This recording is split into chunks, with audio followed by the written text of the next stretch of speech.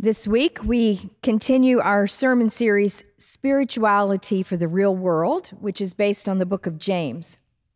You might think of this book as an advice column, a collection of sayings about how we can live wisely. And so, as I read from James chapter 1, beginning at verse 19, listen for how the Spirit might be speaking to us.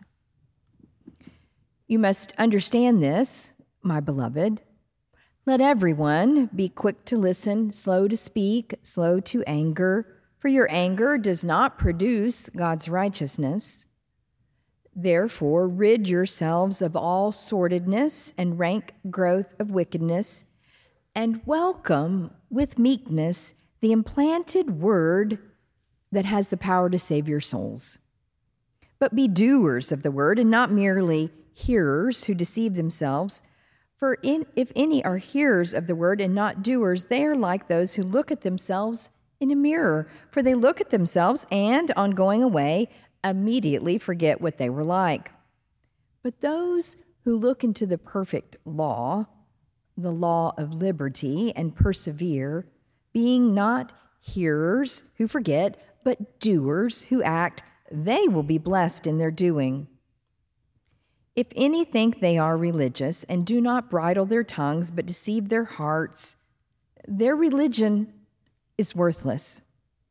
Religion that is pure and undefiled before God the Father is this: to care for orphans and widows in their distress and to keep oneself unstained by the world. May God bless this reading to our hearing. It all started with a dance marathon. I met my friend Holly when we were both in 6th grade and attending summer camp, church camp. We went to different churches, but we often saw one another at youth events for the greater Fort Worth area of children in the youth group. And then when Holly and I were in high school, the two of us decided that we would host an all-night dance marathon. We were passionate about it. The two of us had been inspired at the summer youth conference by a guest speaker that had come by the name of Mr. Fuller. We had never heard of Mr. Fuller before, but he inspired us. He had been a successful businessman in Atlanta, but had sold his business, gone to Africa, and tried to help people who did not have adequate housing. Then he came back to the United States and tried to replicate the improved housing model that he had started in Africa. His idea was to get a group of Christians together, people from the churches, to help those who were living in dire poverty, maybe folks who were homeless, maybe families who were couch surfing, maybe families who lived in an expensive but substandard apartment that didn't really hold their family. He would get volunteers from the churches to physically donate their time and labor to build the house. And then the family that had been chosen to live in the house would invest their own sweat equity, and after they moved into the home, they would begin making monthly mortgage payments for about 20 years until finally they themselves were homeowners. Well, Holly and I were just flabbergasted by this man's idea, by his passion, by his energy. We were so inspired that we decided we could help him replicate this concept from Africa to Atlanta, all across the United States, by having an all-night dance marathon to raise money. Today, that organization, Habitat for Humanity, is a household name. We all have heard of Habitat for Humanity. Many of us have participated in those projects, and many other not-for-profits nationally and globally have tried to replicate its success or even improve upon its model. But what I learned as a 17-year-old kid at that all-night dance marathon was that Christianity was more than a set of ideas. It was doing real stuff to make a real difference in real people's lives. I don't quite remember how much money we raised, but the marathon was a huge success. Lots of kids came from all across the Metroplex. They danced all night, and we raised lots of money. Well, fast forward, Holly and I have now both finished graduate school. She moved to Kansas City the year before I did and started working at a church on the plaza. I moved here the following year and started working here at Country Club Christian. Now you know that in any chosen field of work, there are days when your job just seems ludicrous. Something terrible happens and you think, why am I doing this work? And on those days, Holly would call me and say, it all started with the all-night dance marathon. We never should have done that dance marathon. If we hadn't done the marathon, we never would have gone into the ministry. But the truth is that the dance marathon is not only why I am a minister, it is also why I am a Christian. Because way back then, I learned the deep joy that comes from the brand of religion that cares for the orphans and the widows, that it empowers the poor, that lifts up the lowly, that comforts the afflicted, that changes lives and sets all of us on a path of walking in God's holy ways. I suppose I also learned that brand of Christianity from my dad. My dad was what the book of James would call a doer of the word, not just a hearer. I honestly don't ever remember my dad signing up for a Bible study class or reading a book of theology. Oh yeah, he went to church, he heard the word every week, still does. And one time he was asked to serve on the church board and he fulfilled his term, but he said, I will never do that again. I didn't like that, but he loved ushering every single Sunday, even when it wasn't his turn to serve. And Dad was a faithful part of the handbell choir parents group. Those parents hauled the heavy bell tables and the crates full of bronze handbells all over the city. Every year, they cooked hundreds of servings of spaghetti for the annual handbell choir fundraiser, and Dad loved it. He was and is a doer. And in Dad's personal life, his ethics revealed his principle of honesty and integrity and dignity for all people, regardless of their rank or station in life. You see, as a young man, my dad started a business hauling hay. He put himself through college on the money he earned hauling hay in the summers all across Texas. And Dad had a man who helped him in his business who was African American. When Dad and his coworker would arrive in a small Texas town with their hay, but it was too late to unload the hay at the farm, they would have to figure out somehow to while their time away while keeping the hay safe. And so Dad would find the nearest drive-in movie theater so that the two of them could unwind for the evening. He would pull up the truck to the gate where it was time to pay for the movie theater, and he would tell his African-American coworker, put your hat down a little lower, slump down in the seat a bit, because in those days, it was not allowed for his coworker to enter the drive-in movie. And my dad never wanted to get into trouble because his dad was a Texas sheriff. But Dad knew that there was something more important than what was legal, what was appropriate by the culture. There was always that greater good of doing the right thing. Dad embodied for me that Christianity is how you live your life, not what you think about God. The book of James is full of admonitions about how you and I should live our lives. There are 100 imperatives. Do it like this. Be quick to listen. Be slow to speak. Be doers of the word, not just hearers. James's advice is practical wisdom about how the faith looks in real life every day. James, you see, James knows that there are some versions of religion that are worthless. For James, if religion is pure, it does two things. One, It cares for the vulnerable in society, people like the widows and the orphans. And it includes personal morality, how we conduct ourselves personally with ethics and honor and integrity. James, you see, believes that you should be able to look at how a person lives and know if he or she is a Christian without ever asking them what their beliefs about Jesus are. You and I live in a time when many of our coworkers, our neighbors, our friends think religion is worthless. Religion is not even a popular word anymore.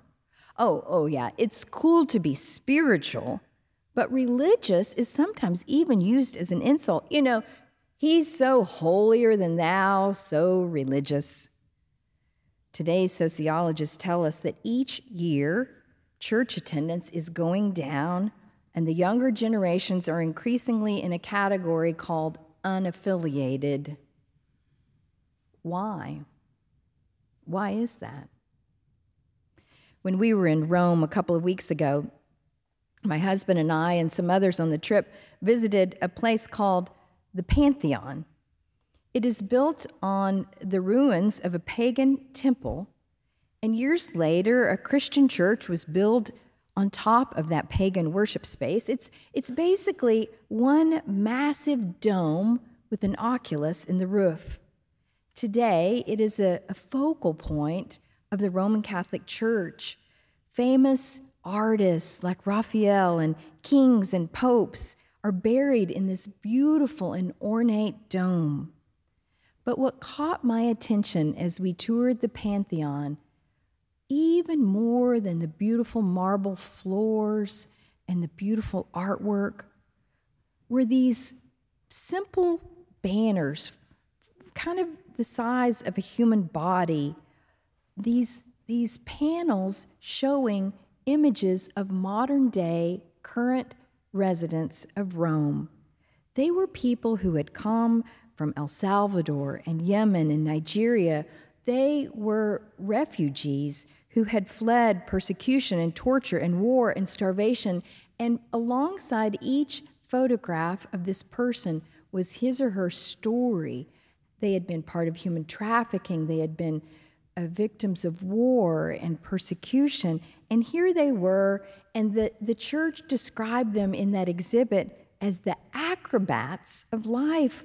They were there to challenge us, whether we were tourists or whether we were spiritual pilgrims in that place, to reimagine citizenship in God's world.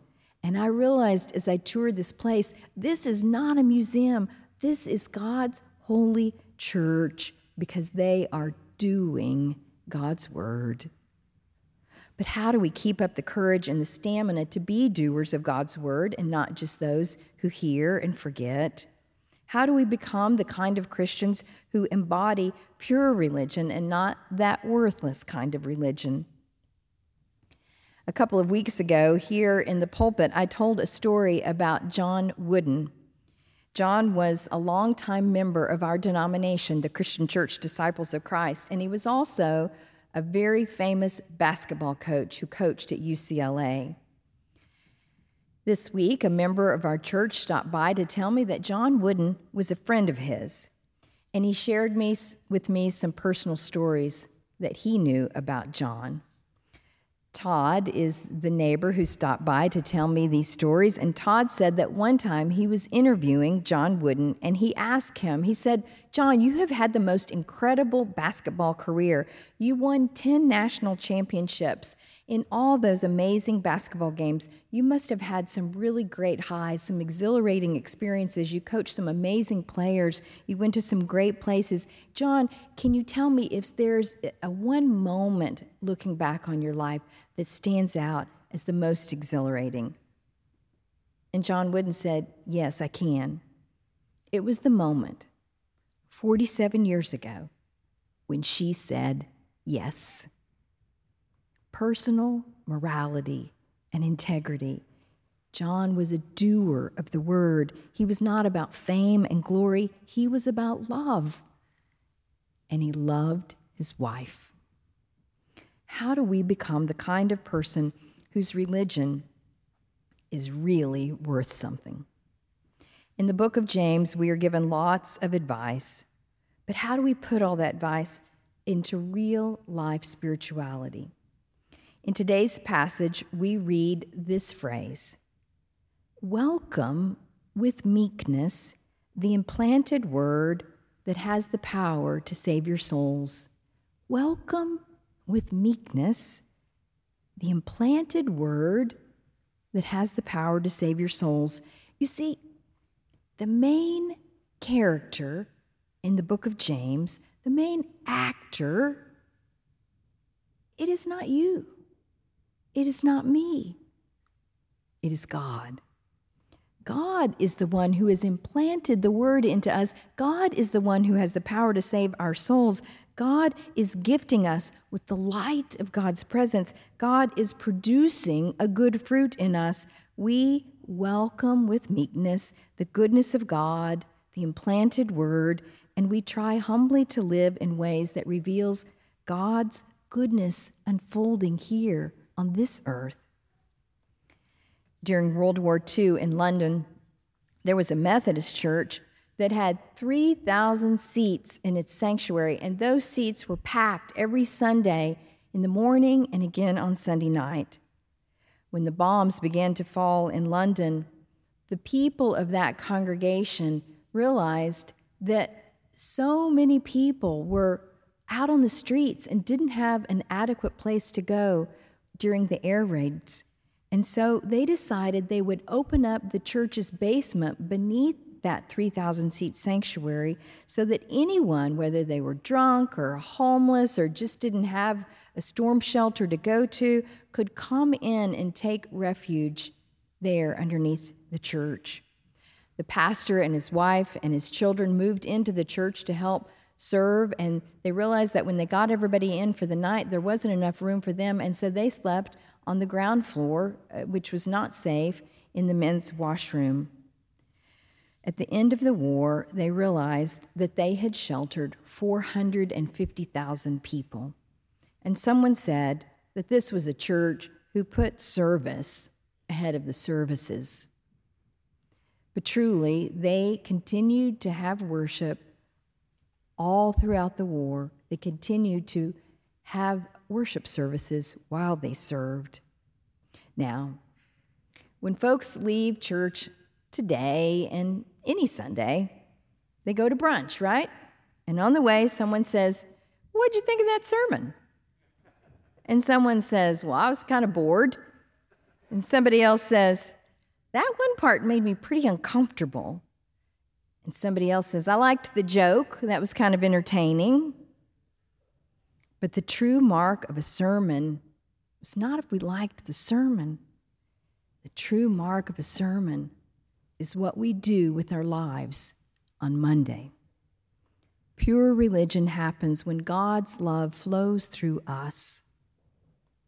Well, I continue to be a fan of Millard Fuller after he started Habitat for Humanity, and I read his autobiography, and he told about coming back to Georgia and building a home for a lady who was in dire poverty.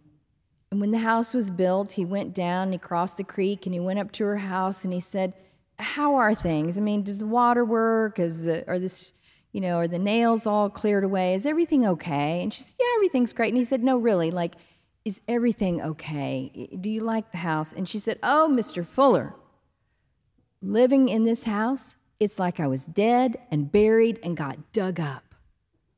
The story of the resurrection, the story of God's life, it must unfold in our own.